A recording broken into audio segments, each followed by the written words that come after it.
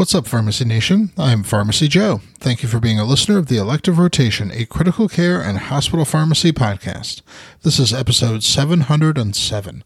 In this episode, I'll discuss the effects of giving both andexanet alfa and 4-factor prothrombin complex concentrate.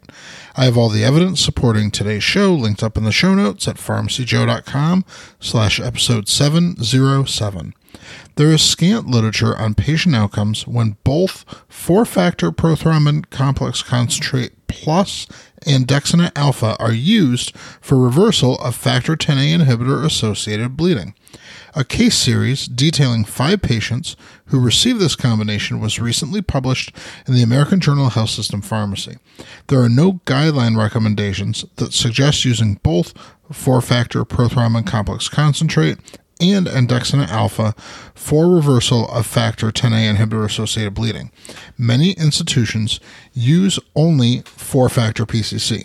Some institutions, such as the one the authors of the case series practice at, use andexanet alfa only if hemostasis after 4-factor PCC is inadequate.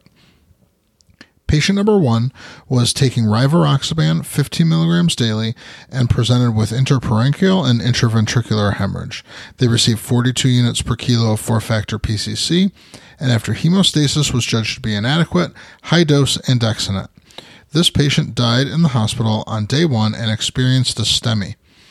Patient 2 was taking apixaban 5 milligrams twice daily and presented with subdural hematoma. They received 25 units per kilo of 4-factor PCC, and after hemostasis was judged to be inadequate, low-dose andexanet. This patient died in the hospital on day 12 after experiencing internal carotid artery and middle cerebral artery infarct on hospital day 10. Patient number 3 was taking apixaban 5 milligrams twice daily and presented with interparenchymal hemorrhage. They received 20 units per kilo 4-factor PCC, and after hemostasis was judged to be inadequate, low-dose andexanet alfa. This patient died in the hospital on day 8, but did not experience any thrombotic complications. Patient number 4 was taking rivaroxaban 20 milligrams daily and developed a hemopericardium. They received 30 units per kilo of 4-factor PCC, and after hemostasis was judged to be inadequate, high-dose andexanet alfa.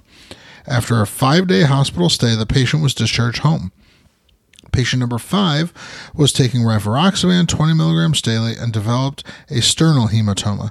They received 30 units per kilo of 4-factor PCC, and after hemostasis was judged to be inadequate, high-dose andexanet alfa. After a 3-day hospital stay, the patient was discharged to a rehab facility.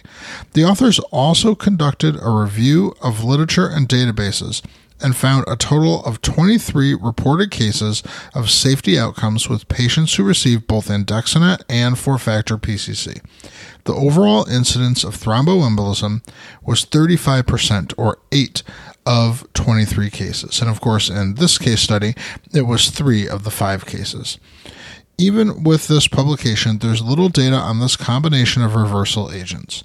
The authors suggest clinicians should be cautious when considering the use of both agents after carefully weighing risks and benefits.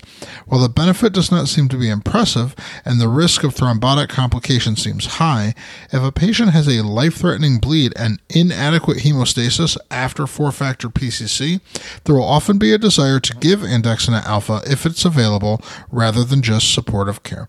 To access my free download area with 20 different resources to help you in your practice, go to pharmacyjoe.com/free. Thank you so much for listening. I'll see you in the next episode of the Elective Rotation.